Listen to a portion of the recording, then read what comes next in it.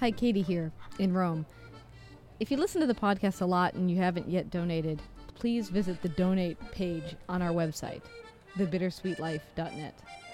Whatever you can give is so welcome, and we're so thankful for it. You can't even believe. A little bit goes a long way, particularly when you're supporting art that's just coming from the ground up. Thank you so much for your support and for listening. It's nice to go on this journey together.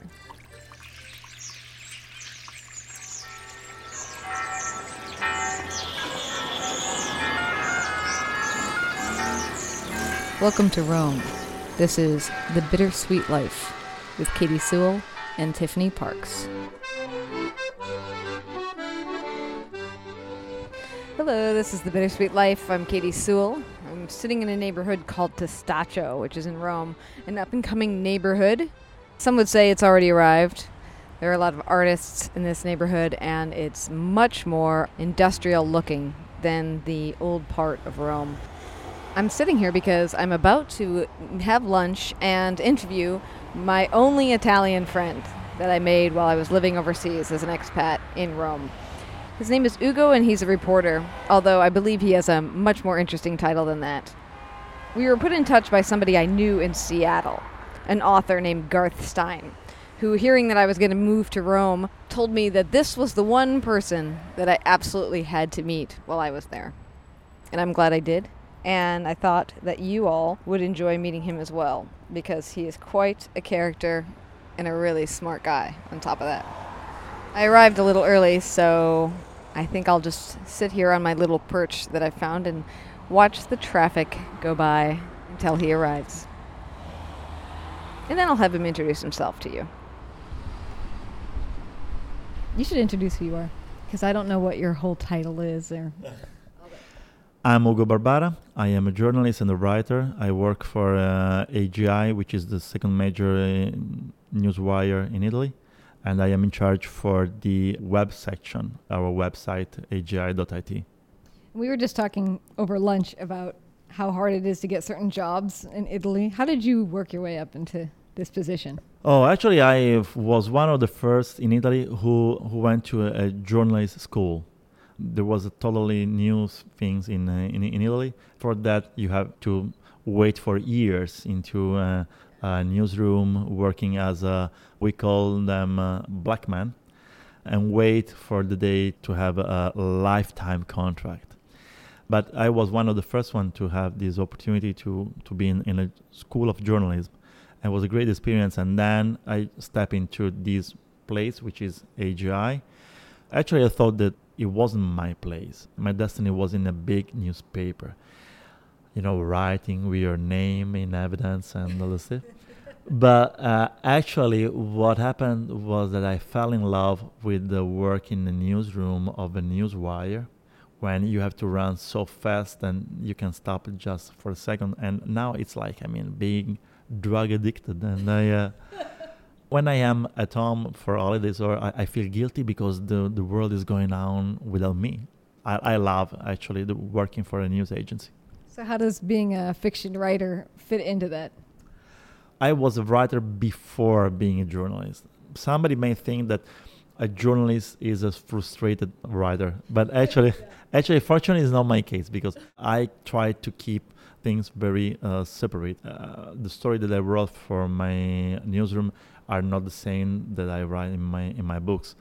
More than a couple of times, my job gave me the inspiration for my novels. But what people told me when they read my books is, oh, I didn't believe that a news agency journalist can write the books in that way. So I think it's a compliment. I'm not sure, but it's What kind of books do you write? So I wrote 6 novels. 4 of them are thriller. A couple of them are inspired by a real story. One is The Corruptor. Another is about a very famous story in Italy, but in the entire Europe, which is the kidnapping of a very young girl in Vatican City. Then my last novel that came out in last April, it's about actually my grandma real story during the Second World War in Italy. So it's what we call a family story. I'm going to ask this selfishly because I've always wanted to be a person who wrote more than I do, because I was trained to be a writer, not a journalist initially. I was opposite you, trained to be a writer, not a journalist. But I find that it's really hard to find the time to actually do it. But is that just my own problem where I'm just not finding the time to do it? I'm putting it off? How do you do it? Like, how do you write a book and work here all the time? The problem is that when you love both things, I mean, if you love being a journalist and love being a writer, it's very hard to sacrifice time in one of them. What I do is I move with public transportation, and so I have like 15 minutes per day of coming back to home. And okay, those minutes are only for writing. I just shut off the phone, tap the Facebook, Twitter, and concentrate on my laptop. Funny, because what happens is that your brain get used to that situation. It doesn't matter if the train is full of people, if it's noisy or anything. Just when you open the laptop, your brain realizes, okay, it's writing time, and it shuts on writing mode. So it's easy. Like for me, it's easier now to write when I am on the train than when I am at home on my desk. So I think that the important thing is that you try to find a time and a place where you do only that, dedicated place and time dedicated to writing, and try to be more regular than you can. And I mean, it's like an exercise. I mean, you have to be used to do it, and your brain will follow you, and your imagination too. Every day, though. Everyone always says you have to do it every day. We can say from Monday to Friday. Okay, that'll be good. Well, one of the things I thought would be funny, because you met me as an expat living in Rome. Can you tell me what the Romans feel about all the expats that live from your point of view? There's something like 100,000 expats that live in this area. What do they really think about us? Golden chicken? I mean, I'm kidding. Actually, what the Roman thinks about everybody is not Roman, is that nobody will really understand Rome as they do. They are always making fun of people getting stuck on all the beauty of the city. I mean, for the typical Roman, I'm not from Rome. I am from Sicily, so I am one of the expats, we can say, and I am considered an expat by the real original Roman. I still get stuck when, for example, I see one of the beautiful monuments or landscape in Rome. I say, oh, did you see what wonderful sunset? Yeah, we're in Rome. What do you expect? I mean, this is the for them is the feeling that they have regarding the expats is that even if they are already surprised and in love with the city, they want them to be more in love with the city. So even if they pretend to be, oh, okay, yeah, we're in Rome, it's normal, beauty is a common thing, and that's it. Actually, they are doing everything they can to let you fall in love more and more and more with the town, because they think, and actually probably they are right, that this is the most beautiful city in the world. After that, I can say that being here since 2,000 years, they feel that everybody else is a barbarian. So, for example, it's absolutely impossible for us to figure out that somebody is drinking a cappuccino with a pizza. It's a barbaric thing. Or that you are having, for example, pasta with salad. Oh, this is like cursing. And actually, they have this kind of attitude, okay, to treat the expats like barbarian, or in the best case, as a golden chick. But sometimes we as Italians feel like a sort of, how can I say, humbleness, comparing to people like Americans or British or German, but only for a matter of richness. Okay, don't forget that the contemporary culture is based on the experience of the war, and the experience that the Roman people had with Americans was this big tank coming from the beaches of Antioch and rolling into the town. These big guys, who were eating meat since years and years and years, who did never ever experience famine like was in Italy. So they were pink and big and blonde and and healthy. And so since then, we still have this sort of, I can say, respect for not only people who came and freed us, but people who is still more powerful and richer than us. We pretty feel this thing.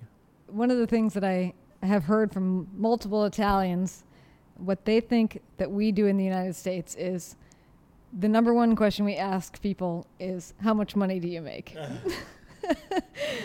Have you heard that stereotype before? Actually, what I heard when I was living in New York, the first question that I had was, what's your name, where you're coming from, and how much do you earn? And actually, in Italy, we are not that focused on money. You can have, for example, a wonderful house and be pretty poor. Or you can live a gorgeous life and earn less than teacher. I mean, it's not that important in Italy. It's more important how do you spend your money, more than how do you earn and how much do you earn. Considering that we live in a country where the government is taking care of you when you are retired, and the government is taking care of you if you are sick. You don't have to fear to have a stroke, so because you don't have enough money to pay for the cure, for example. Mm-hmm. It makes easier to live and money less important than for another country like Great Britain or the United States, probably. But you know that isn't what we actually ever ask people, right? Sorry? We never actually ask anyone how much they make because it's considered rude. We would ask them what they do. What do you do for a living? And we'll judge them accordingly based on what they do for a living. But I don't know. Actually, I told you it happened to me, and so I can work for I can speak from my experience. But probably I met only rude people. I can say. You were in New York. Yeah, I was in New York. That's a stereotype. So probably if I were in Seattle, it didn't happen. But I've been in Seattle. I didn't ask. I didn't remember if they asked me something like that. But actually, we have this view of the Americans to be pretty rude, like cowboys, and people with no experience of the world. What we say is that for the majority of American people, the world starts in the West Coast and ends in the East Coast. And that I don't remember which percentage of Americans doesn't even have a passport. I mean, probably most of Italians have experience of people from New York, Miami, Chicago, Los Angeles. They have no idea or how they live in Oregon or Kentucky, Ohio. Yeah.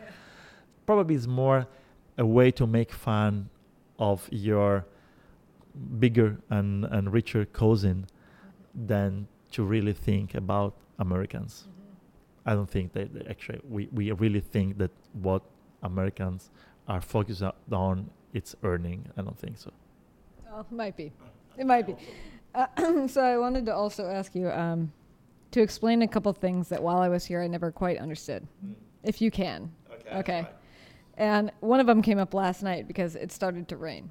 There's a lot of men from Bangladesh around Rome that sell different products, and one of them is an umbrella, and the umbrella comes out immediately. Like the moment a drop comes, there are people with ponchos and umbrellas offering them to you from out of nowhere.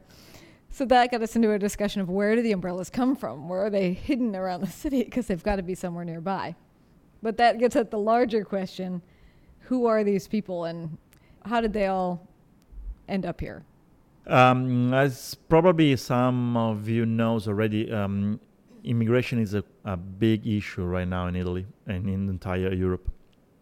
Italians are pretending that immigration is a problem. Actually, it's not a problem, it's an opportunity. And the example of the Bangladesh people coming out with the umbrella is like a metaphor of the situation. Immigrants are offering the solution, the very immediate solution to almost every problem in Italy.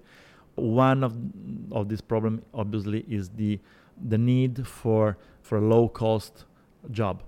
Okay, for example, people picking up tomatoes in the field. There is no Italian who want to do that job anymore.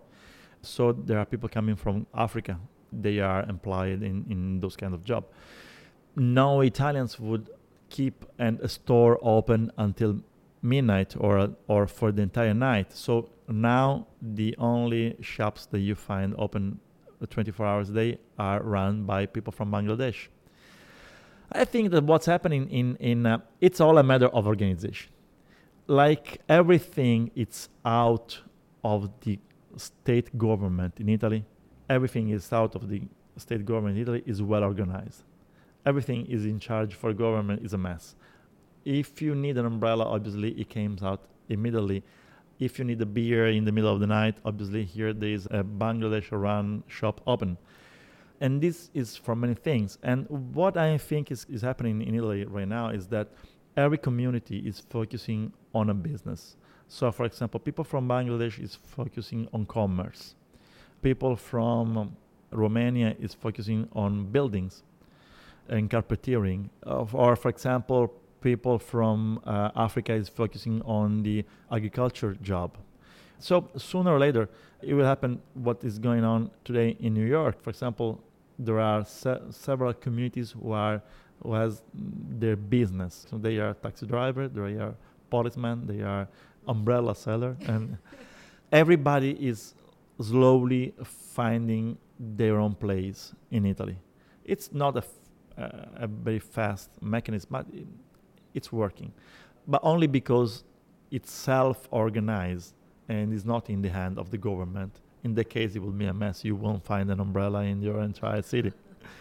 Well, one story that we were told was that it was in the hands of the mob or the mafia, that some of these people are employed by them. Is that true as far as you know? Okay, obviously it's true. Everything that works is here is in the hand of somebody out of the laws. I know that it's very unpopular to say that, but if you have to follow all the incredible rules that there are in Italy, you won't be able to do anything. Try to build a house in Italy. It's almost impossible. You have to have permits from like 10 different offices.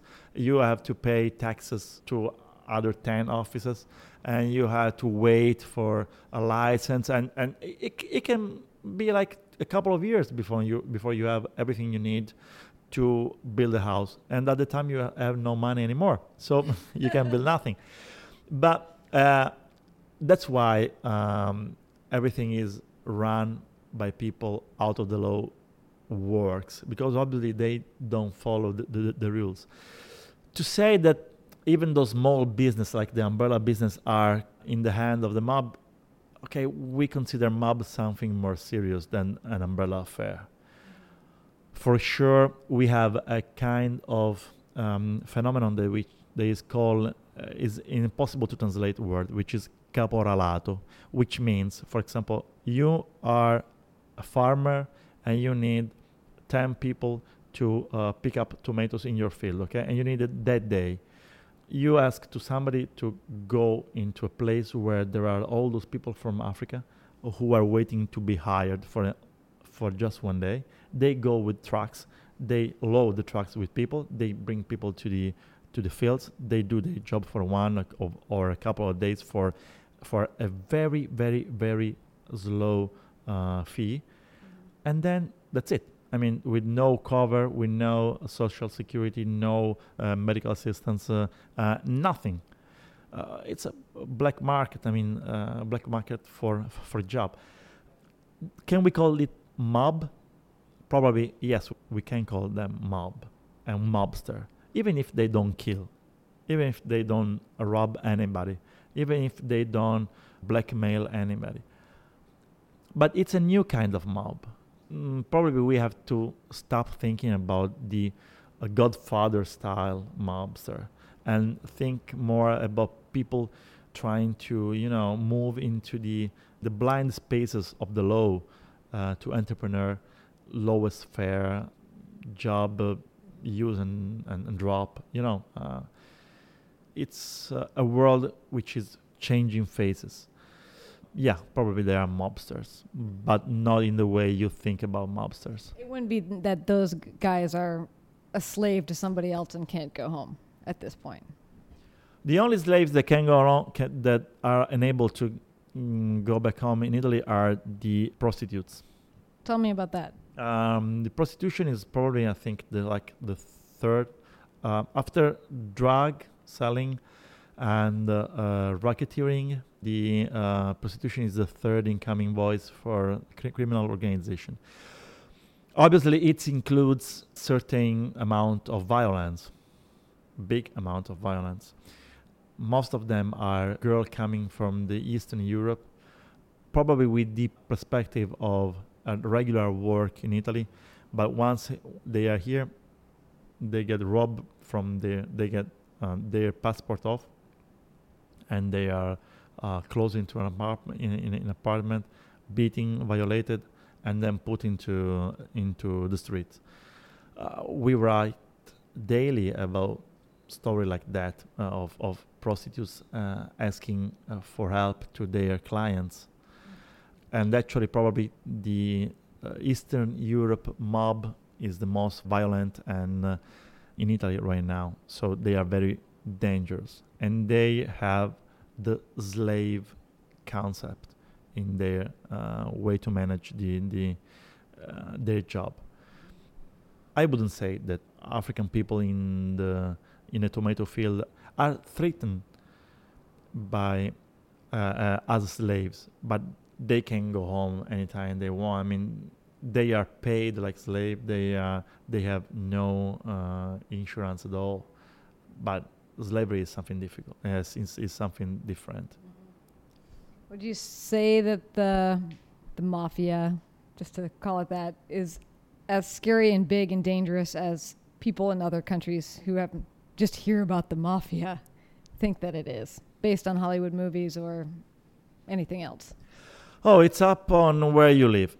In the northern Italy, obviously, you won't see any killings in the roads, for example, shootings or something like that. But you will have the white-collar mobster making business with the dirty money. If you move to the center of Italy, probably some of our listeners have heard about the big scandal, which is called MAFIA capital. They're discovering that many businesses in town were run by mobsters. For example, even the immigrants' hospitality was run by people close to the mob and to the mobsters. Or, for example, the meal in the schools, they were managed by mobsters. Then you move further to the south, and then you get to the Wild Wild West. I mean, yeah, like yesterday, in Naples, 2 cops were shot in the middle of the road in plain day. I mean, was 6 p.m. Or if you go further south in Sicily, there are entire community which are still in the hand of mobsters who has a clean face of politicians. So I mean, it's very difficult on where you live, but definitely in this country, criminal organization is still very deep into the structure of the state and runs many business. And the problem is that when you have so many rules to follow, it's hard to do business or to do anything without breaking at least one of the rules or asking for the help of somebody who is ready to help you and not in a clean way. So where did I think they're called the Roma, the people that everyone refers to as gypsies, even though that's kind of a mean term, where do they fit into all of this? How do they? How do they fit into Roman society? Wow. Or how do you perceive them as part of this? Okay, let me unpopular again. And forget about the politically correctness. I don't think I never met somebody in Italy who appreciate them. They are felt as a problem in every step of the society. If you are rich, if you are poor, if you live in the center, in the neighborhood or Rome, or everywhere you feel like gypsies or Roma people are a big problem. For example, one of the most powerful mobster family in Italy, in Rome, sorry, are the Casamonica, who are Roma people. So they are a problem. Who say that they aren't a problem is lying or has lost contact with the reality. But not only in Rome, they are a problem almost everywhere in Italy. I'm not saying that they are a problem. It's the way they are approaching the community life. Italian society has the guilt to never try to involve them in the community life. But they have the guilt, the responsibility to run a very close community. Close, I mean, not open to Italian society. I mean, they are never felt like a real part of the Italian people. They are somebody coming from nobody knows exactly where and just creating problems. So they are actually a problem. To tell that they are not a problem and there is something pumped by the right political parties, it's false. I mean, but the worst thing is that I don't think it's a problem that can be solved in any way. The situation is polarizing more and more. Now probably for them it's harder than 20 years ago. But it's the same for us, for Italian people, to cope with them. They don't even try to live into the area of the rules. They don't even try. But probably we are failing in showing them the benefits of living into the rules. Would their main problem be that they rob you? I mean, yeah. Is that too simple? No, it's the truth. They have, one of them has like 10 or more different names. All it's fake, obviously. So you have some of them who has been arrested like 100 times. I mean, they don't kill, they don't do very violent crime. But they are, for example, robber in the public transportation system, which is a very big problem, for example, for the tourists. In a city like Rome, living on tourism, it can be a problem. It is a problem. They, for example, steal cars and sell parts of the car somewhere else. But they are not involved, for example, in drug selling. Some of them are involved in racketeering or loaning money and having it back with very high interest. So, I mean, they are, it's like they are structured to live outside the rules. They don't even try to be inside the rules. So, it's like state and anti-state, how can I say?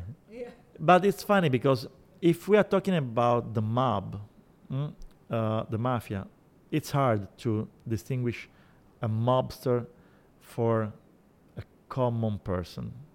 I mean, they look clean and, how can I say, polite, and they just don't go around stealing money from somebody's pocket. But they are worse than pickpocketers. The problem with the Roma people is that like they are flashing. I mean, and everybody is perceiving them as a danger. I saw that, for example, if I am waiting for a subway train and a group of them arrives, you see that people like opens like the Red Seas when they come because they don't want to have nothing to do with them. They are like alien, you know. So it's hard. They you can recognize them at first glance, and it's difficult to cope with this big difference in terms of loyalty to the rules and making them a real part of the society body. But if you live in Rome, if I were to be here for a number of years and got more savvy, understood more Italian, I would be able to tell somebody who was in the mafia too, just by looking at them. Or no? Yes. Not just looking at them, but speaking with them. Forget about the kind of look that they have, like this black tie and black suit, the borsalino on their head. It's not the way anymore. You can recognize them by the kind of life that they do. I mean, it's impossible here in Italy. The idea of a self-made man is very uncommon. We have few self-made men here, like Silvio Berlusconi is probably the most famous of them. But it's so hard to escape to the fiscal system, to the taxation system in Italy, that if you suddenly came out with a huge fortune, it's clear that this fortune is coming from somewhere that is not so clear. When somebody is not able to justify or to explain, not to justify, to explain the origin of the fortune, probably it's better if you take a step back from them. Yeah. Can you explain Berlusconi to the rest of the world, how he got into power and how he maintained power for such a long period of time while acting? I mean, we now have Donald Trump in the United States, so we're starting to understand more, but he was constantly acting like a clown and like a playboy in public. So how did he last for so long?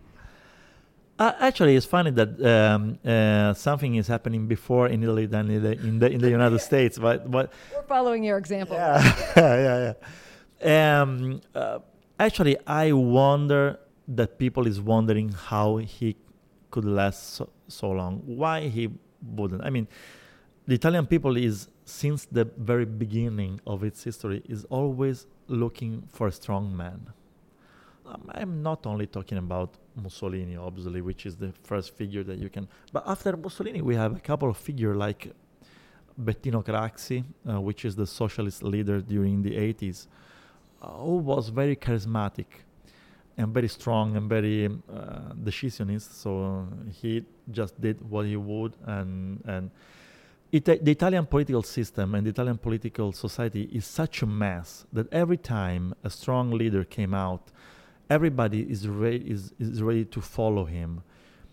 Stop considering Silvio Berlusconi different from Matteo Renzi, which is the actual prime minister in Italy. They have the same grip on people. They are fascinating people. They just in a very simple way. I can do that. Okay? Do you need a stronger economy? I can do that. Do you need more job? I can do that. If for the Obama campaign the slogan was "Yes, we can," in Italy a strong leader slogan would be "Yes, I can," because the Italian people need somebody who reassured them. I mean, we have underemployment, we have problem with the high taxation, we have any kind of problem. Okay, I can solve it. I am the right man. Berlusconi has everything he needs to win. He was funny, he was reassuring, he was cool, he was rich, he was full of beautiful women. I mean, why he wouldn't win? And yes, probably he left the country in a pool of blood, but the only reason is why that this happened was there was nobody else strong enough or charismatic enough to do what he has done. Don't forget that in the G8 of 2009, if I don't remember, in L'Aquila, he was able to organize a leader summit in a town that was in ruin for an earthquake that happened like a couple of months before. I mean, it sounds like a miracle. He was just offering himself like the man of the miracle. And this country is always looking for the man of the miracle. And now we have another man of the miracle. And I think that in 20 years we will have another one. Unfortunately, I don't know if this tape will last for 20 years. But in 2035, we will have another strong leader in Italy. We'll see if you were right. Emerging. Yes. Well, thank you for talking to me. You're welcome, and it was a pleasure for me, and I hope that my English was good enough for our... Well, we were joking that what I should ask you is, why are you my only Italian friend in the whole year that I came here? I jokingly said that to Derek, my husband, and he said, probably because you can't speak Italian. Yeah. So you are much better than me. Oh, thank you very much, and have fun. All right. Till next time. Bye. We welcome your questions and your feedback. Reach the show by emailing bittersweetlife@mail.com. That's bittersweetlife@mail.com.